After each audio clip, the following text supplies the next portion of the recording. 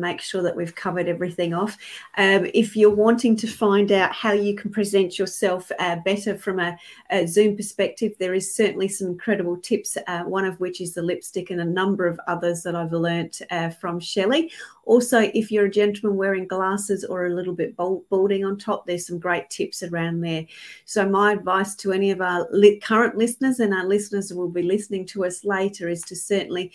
check out and make time to connect with Shelley to